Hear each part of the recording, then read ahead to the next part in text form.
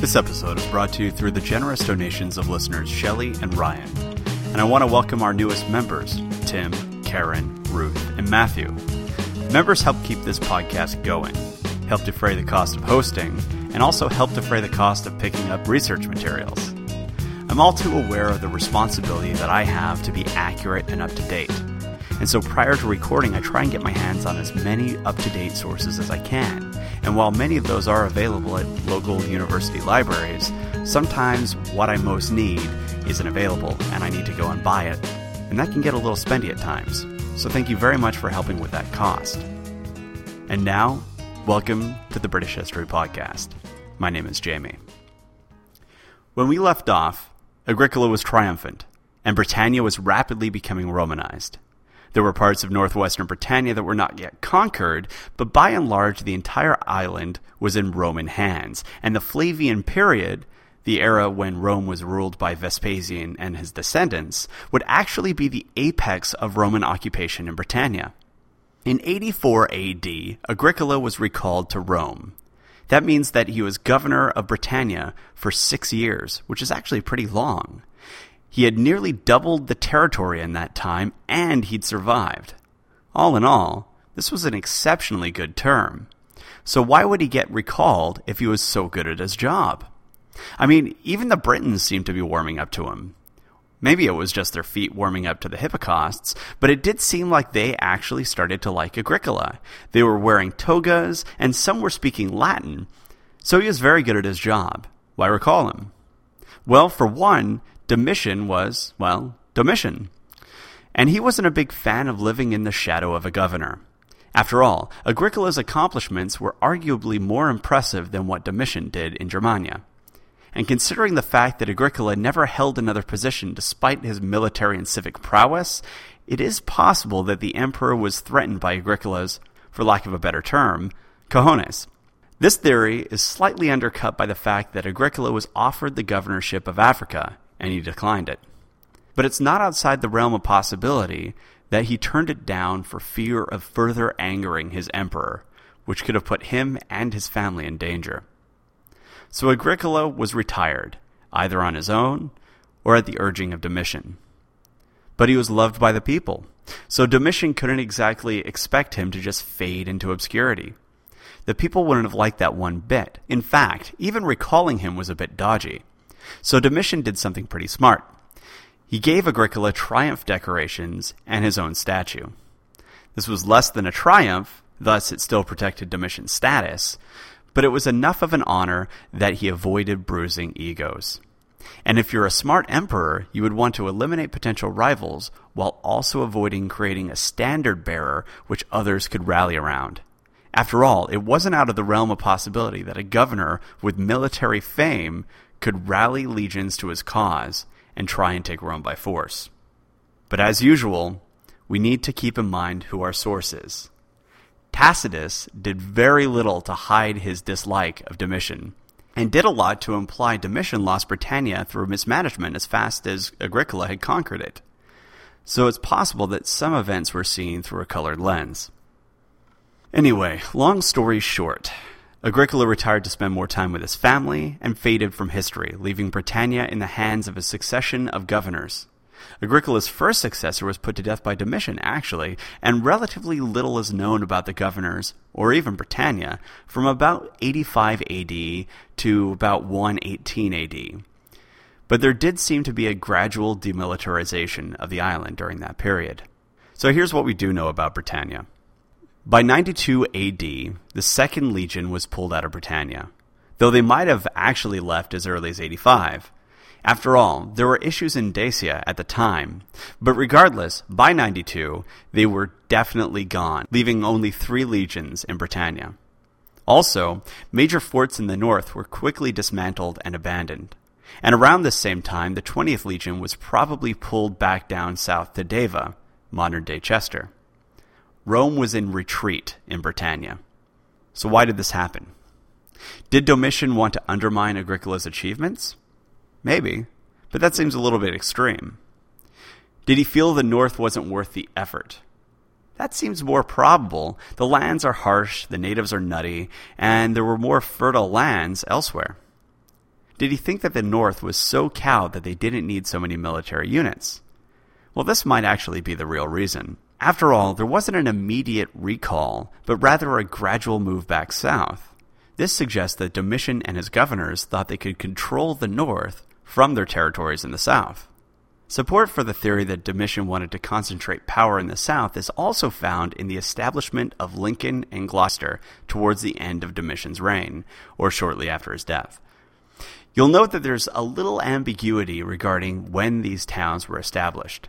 The reason we can't be sure if these towns were founded under Domitian or after him is that he was such a hated emperor that his name was deliberately expunged from the record after he was assassinated in 96 AD. So, for example, even though Gloucester was given the honorific title Nerviana, it doesn't necessarily mean that Gloucester was established by Domitian's successor, Nerva. It might have just been renamed. But regardless, what we're seeing is a steady move of power towards the south. And also, Domitian has a successor. So what happened there? Well, nearly everyone hated Domitian. And in the end, he was assassinated by a conspiracy that included even his wife. Fun! I told you just about everybody hated him. And into this power vacuum was pushed an old Roman lawyer, Nerva, who was selected to become the new emperor. Now, why the Romans opted to have an old man as an emperor, rather than reverting back to the Republic, is an interesting subject. But it's actually a pretty big tangent, so we're just going to say that this was the beginning of the period known as the Five Good Emperors, and in many ways, it was the golden age of the empire, but not exactly the golden age of Britannia. So, Nerva was old, though he was also reportedly a moderate emperor, but because of his age, he didn't last very long, which leads us to Trajan. Now, during the Flavian period, the area we just discussed with Vespasian and his descendants, and the early Trajanic period, where we are now, we see a lot of growth in the south of Britannia. Temples, baths, forums, a governor's palace, and other stereotypically Roman conveniences start to crop up. And London actually really started to take off during this period, and it became a municipium. During this period, the governors and emperors used construction as propaganda. Essentially, it worked like this. They would say, "Look, Britons, look at what we built for you.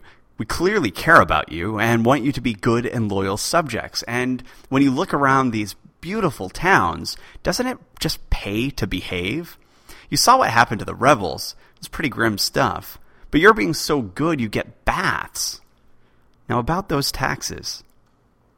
And of course, those taxes helped fund Trajan's project of replacing wood fortresses with stone fortresses. You didn't think that the Romans were suddenly going all cuddly and were going to use the taxes for philanthropic goals, did you? I mean, come on.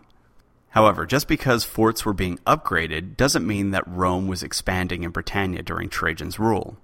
In fact, throughout this period, we see a number of forts that were being burned down. Initially, it was thought that this was due to military disaster, but now it's thought that this was an organized withdrawal. So, Domitian, Nerva, Trajan, they were all steadily moving south. And within the first several years of the 2nd century, Rome had entirely pulled out of Scotland. Did I lose you on that? This period can be confusing as hell, especially since there's an enormous blank spot in history around here. The takeaway from all this is that Agricola's advance was gradually lost over the next 30 years. Oh, and there were a number of governors that we know very little about, although several of them were senators, so that tells us that the post of governor of Britannia was actually becoming less of a burden and more of an honor. But basically, the blank spot in history makes telling stories about these individuals pretty tough.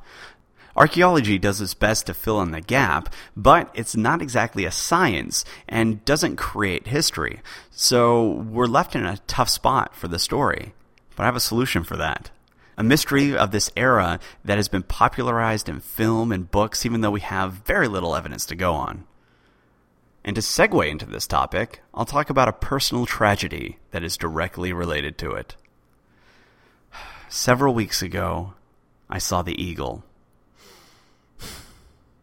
The Eagle is a film, and to be honest, I think calling it a film is rather generous, that was purported to be about the 9th Legion.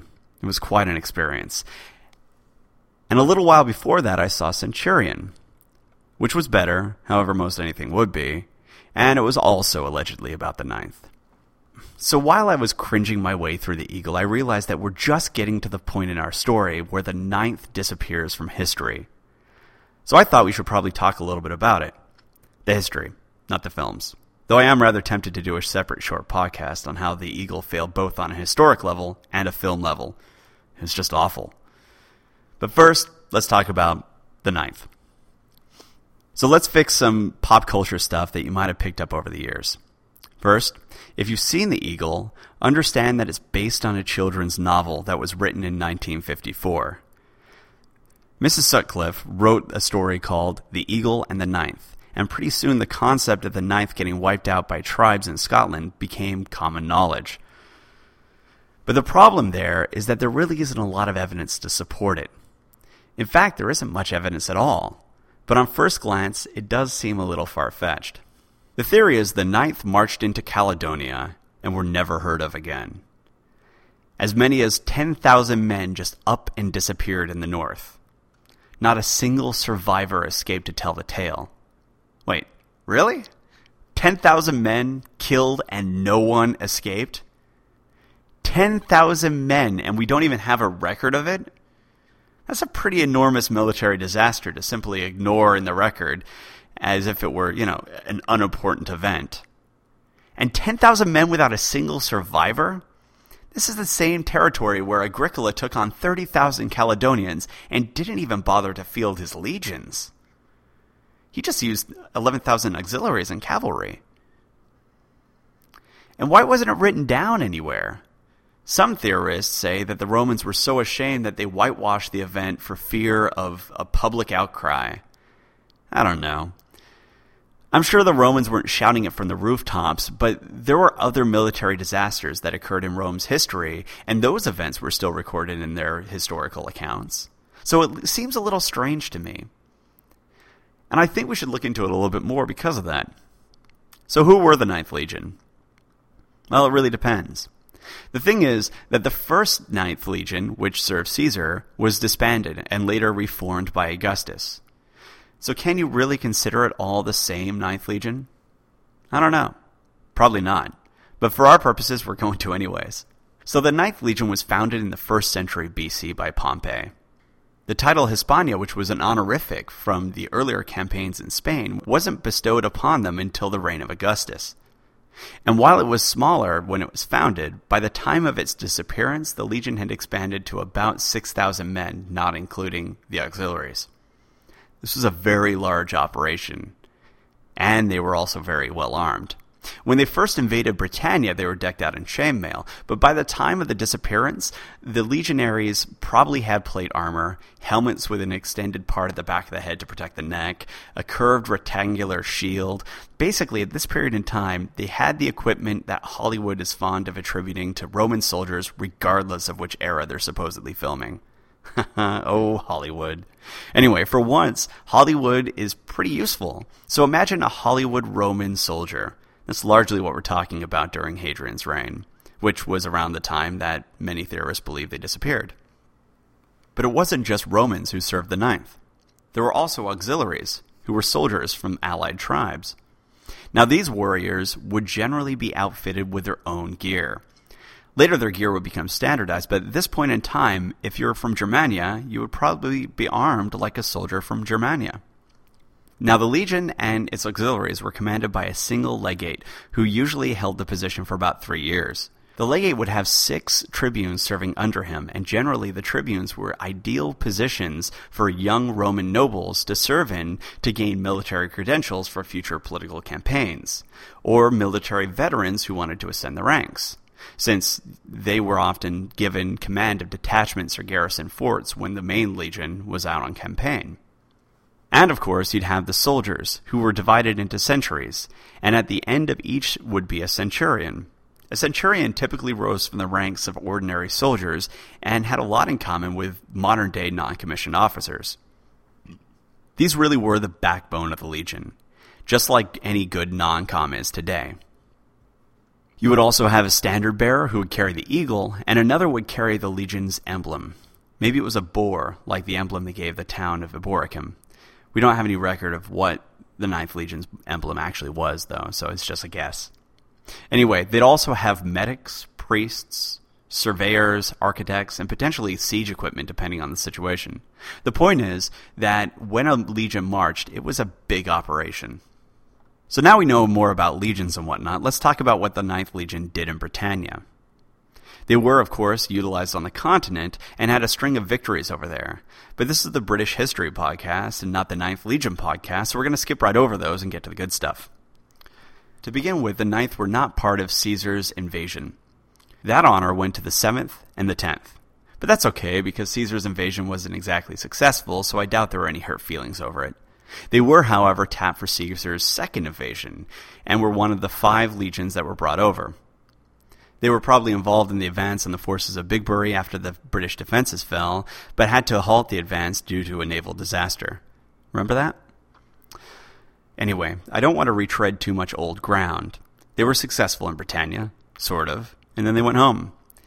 And then they did all the things that soldiers are wont to do for about 100 years. But they did it on the mainland and in Africa, so who cares?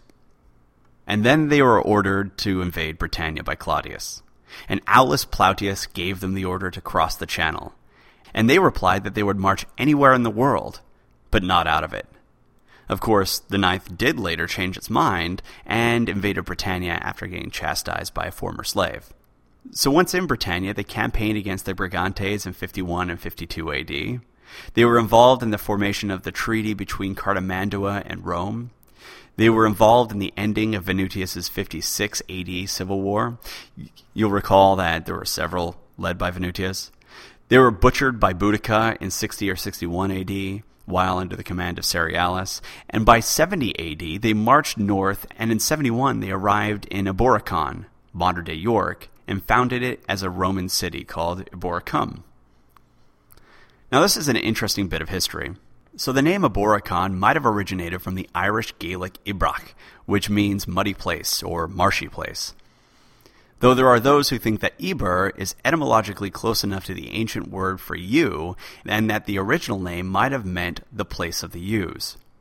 If that's the case, maybe the original location was a marshy site that held a sacred grove of yew trees. And considering that the Ninth Legion took it over, the more superstitious amongst us might well think that this might account for their bad luck. Regardless, they marched into Eboracum, renamed it Eboracum, and gave it a Celtic badge, a wild boar. And now it was a Roman town. At this period in time, Eboracum contained approximately 50 acres and supported approximately 6,000 heavy infantry. Clearly, Eboracum was an important Roman possession, and it would actually become even more so later on. In fact, emperors would visit it, and not just footnote emperors, but the biggies. For example, Constantine was actually proclaimed emperor in Eboracum. Constantine, the guy who converted Rome to Christianity, yes, that Constantine. So it was a big possession in Britannia, and it would actually end up becoming the capital of Britannia Inferior once the province was split in two. But we're really getting way ahead of ourselves, so let's get back to our time period. And right now, Eboracum is simply one of the better Roman towns in the north, and was one of the starting points of Agricola's advance north. Speaking of that advance, the Ninth Legion was involved in that too. In fact, it was attacked in the dead of night by the Caledonians, nearly wiped out, and had to be rescued by the other Roman forces. Now that's actually pretty important because it provides a counterpoint to the popular argument that the Caledonians simply could not have destroyed a Roman legion, that they just weren't strong enough. And actually I think this provides a good segue for the next stage of this discussion, which is the evidence for what happened to the Ninth Legion. So let's talk about what happened to the Ninth Legion when they were attacked by the Caledonians. So what happened was, according to Tacitus, the sentries were asleep. Or they were panicked and they just froze in place. I find that doubtful, and chances are they are simply taken by surprise and cut down, and Tacitus was looking for any excuse for why the Romans nearly lost to a bunch of naked northerners.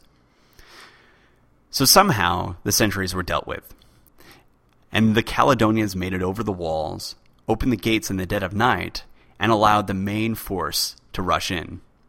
Luckily for the Romans, Agricola's scouts had seen the Britons advance and had informed him. And since Agricola was encamped nearby, he was able to dispatch cavalry and infantry to support the Ninth. Meanwhile, the Ninth was in this desperate fight against the Caledonians. The Caledonians were inside the walls, the Ninth were hemmed in, so instead of being a fortress, it was more like a trap. And this was essentially an ambush, so the Romans probably didn't even have time to put their armor on, and it would have taken quite some time to get them organized into an effective fighting unit. So what this basically means is that for a good portion of the fight, it was likely a chaotic melee. And as we've discussed in prior episodes, this is a recipe for British success. So in the dead of night, the Ninth are beset on all sides by the enraged natives, and men are dropping like flies all around them. And gradually, they organized and forced the battle into a choking point at the gates. And there they held, despite suffering terrible losses, and placed their hopes on some sort of reprieve before they finally became overwhelmed. And into this mess rushed Agricola's cavalry.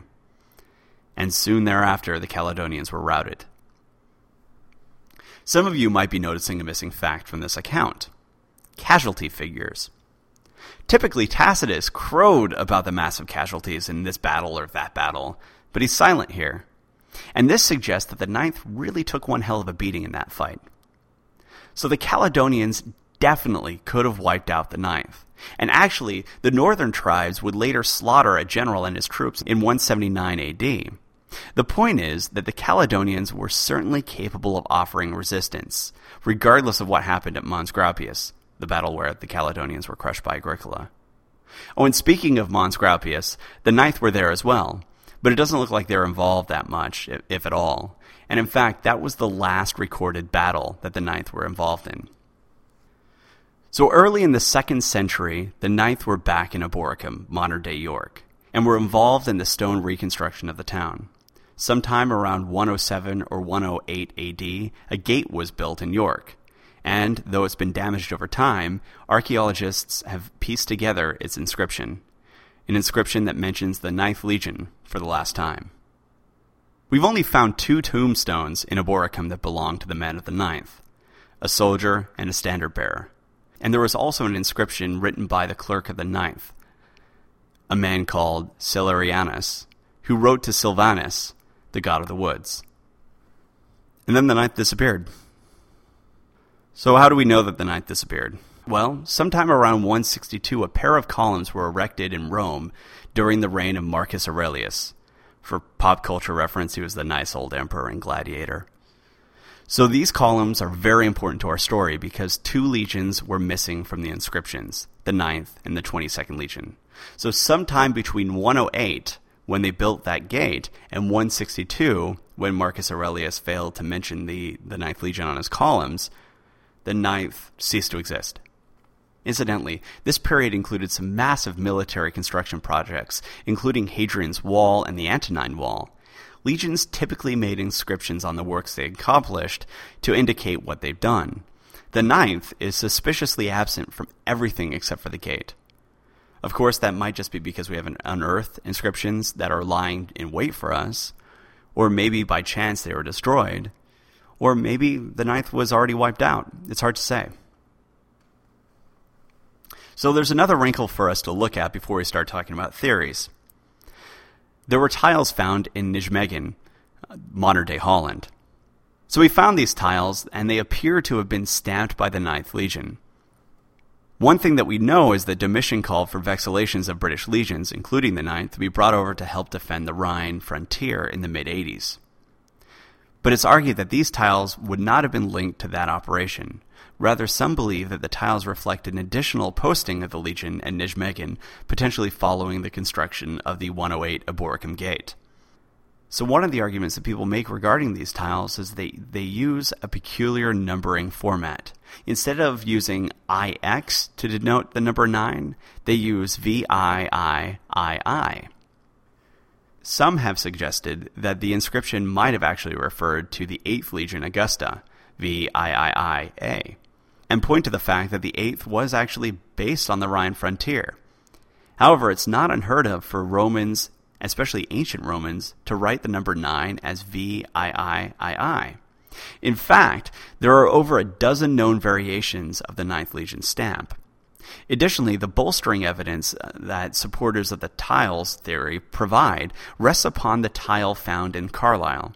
The Carlisle tile was also stamped with VIII, and it looks remarkably like the Nijmegen tile, actually.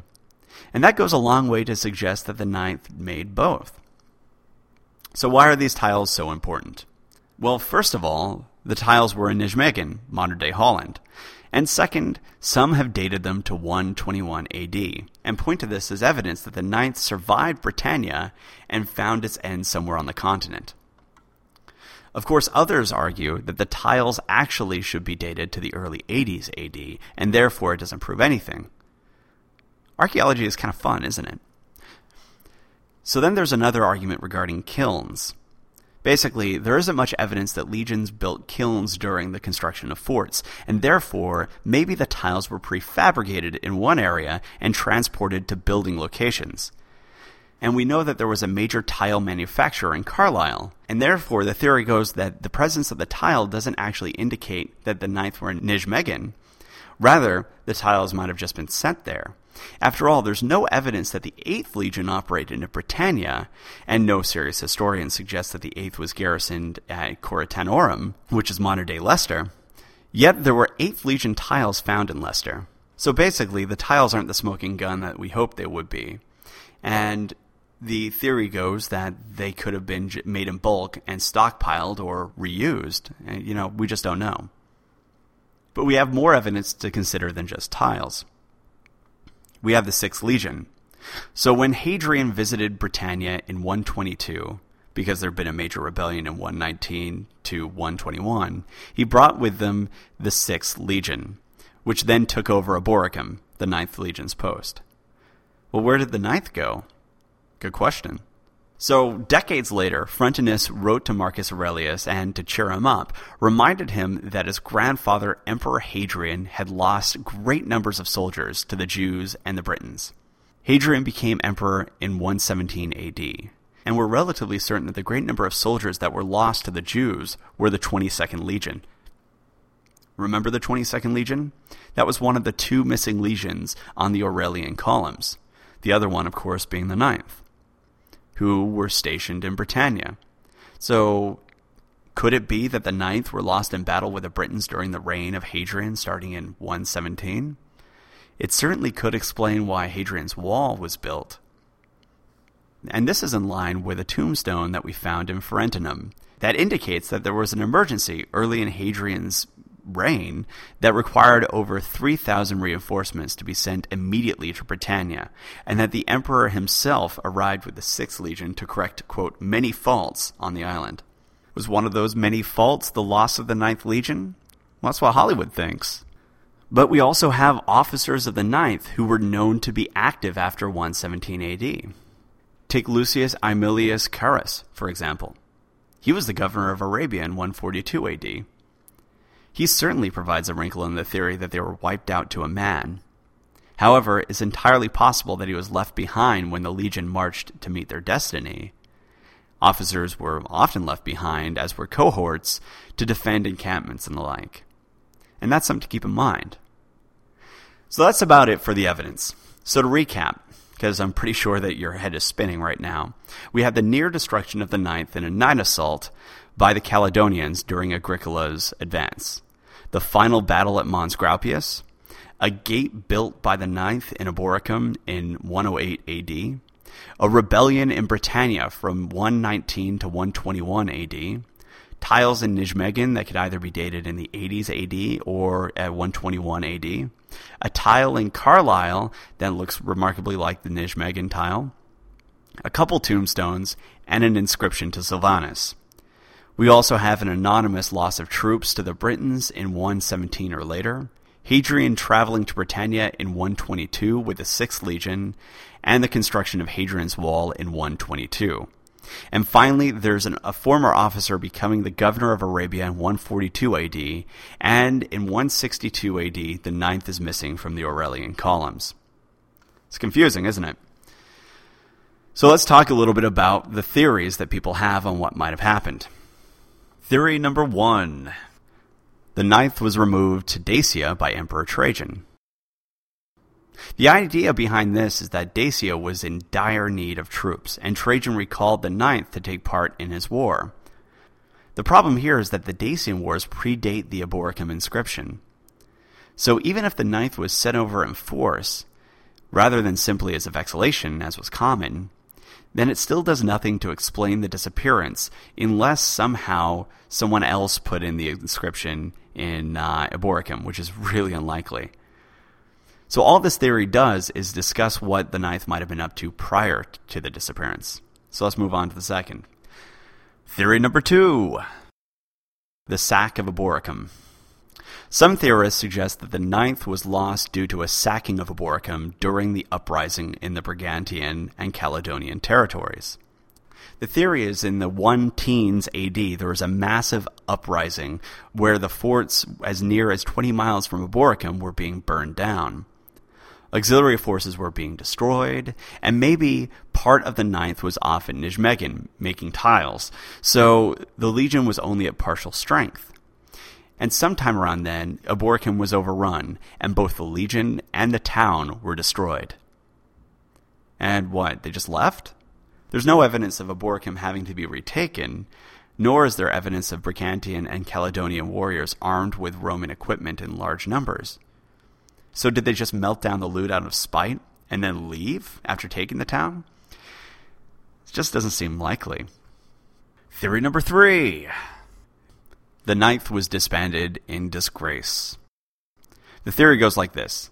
The Ninth was probably subject to a major military defeat, and then they displayed either cowardice or engaged in outright mutiny. And in response, the emperor disbanded the legion. Now, Hadrian was known for being, well, quite a disciplinarian emperor. And so at first glance, this is an attractive theory. After all, a situation like this would be a stain on Rome's honor, and so you'd think they wouldn't want to write too much about it. But the problem is that Roman historians did write about stuff like this. After all, we have already discussed numerous mutinies of legions.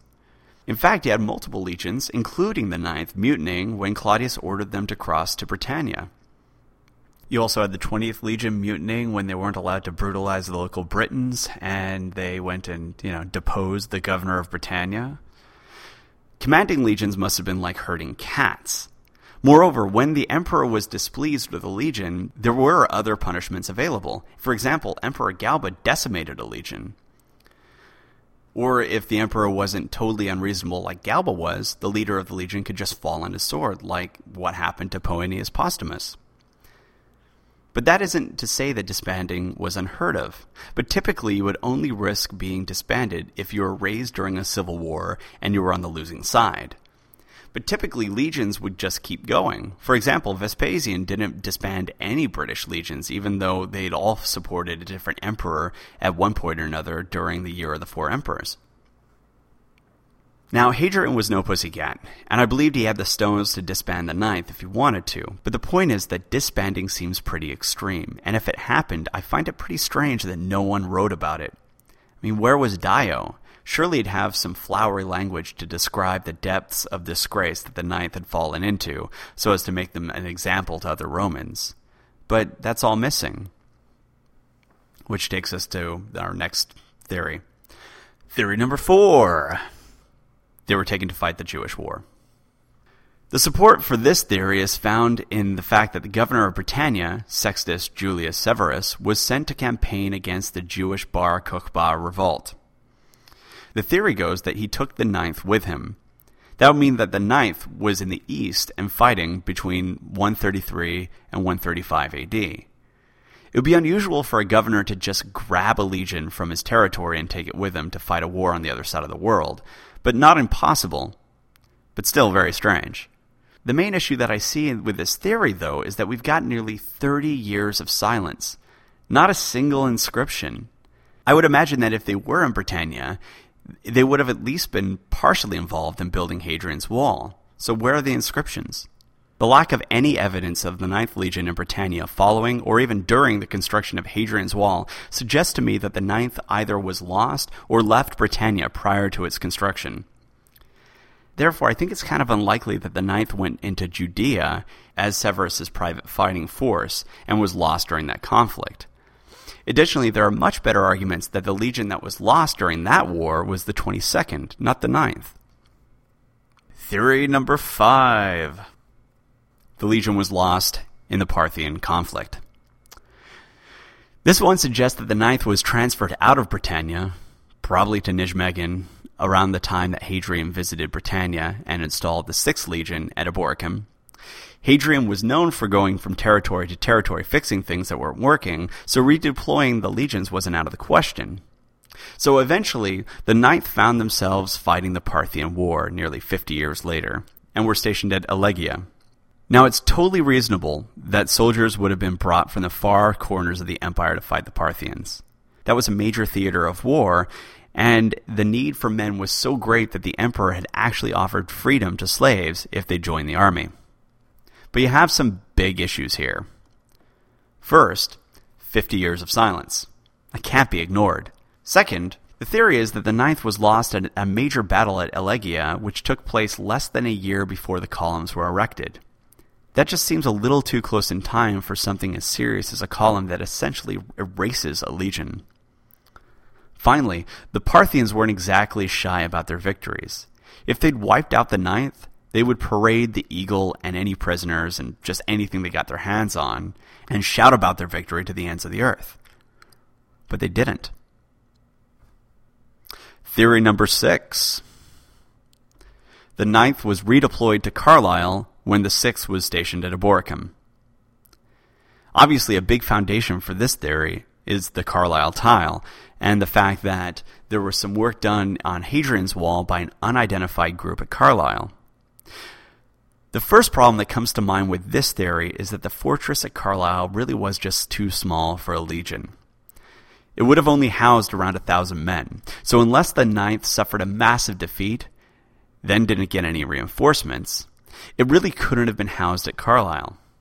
But if the 9th did suffer a terrible defeat and lose the confidence of the emperor either through dishonor or some other failings such as their demonstrated poor luck, maybe it's possible that they were denied reinforcements and were relegated to Carlisle. They might have even been stripped of their legionary title and therefore didn't put inscriptions on their work. Or perhaps they were putting their inscriptions on the wood that formed the basis of the turf wall on Hadrian's Wall, which could account for the lack of inscriptions.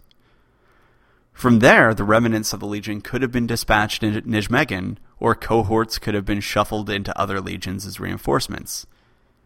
This one seems more plausible than the others, and it fits with a lot of the evidence available.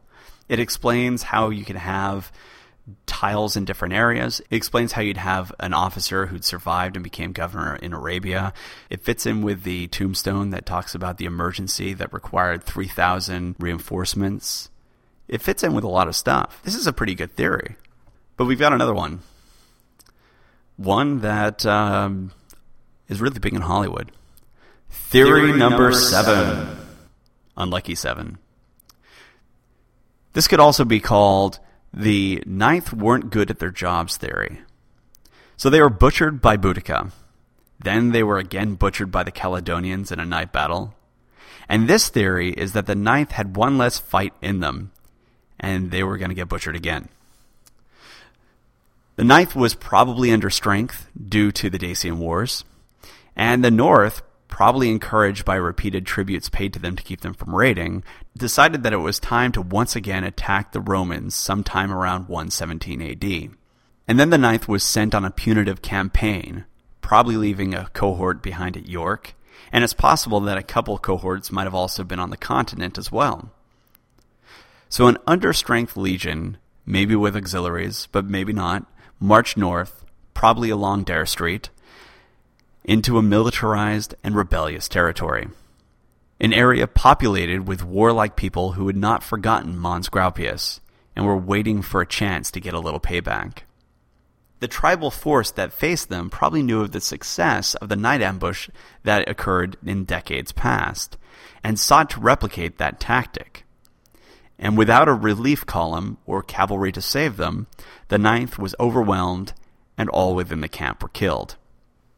That's the basic theory. But if you're like me, you've got a huge question eating away at you. Where's all the equipment? Where are the accounts of northern Britons decked out in Roman gear fighting with Roman weapons. And while we're at it, why wasn't this discussed? It's bizarre that there was an entire legion lost and no one would talk about it. Also, if there were still portions of the legion left behind on the continent, it doesn't support the "they were entirely wiped out without a trace" storyline either. So there you have it, 7 theories. And here's the rub of this episode.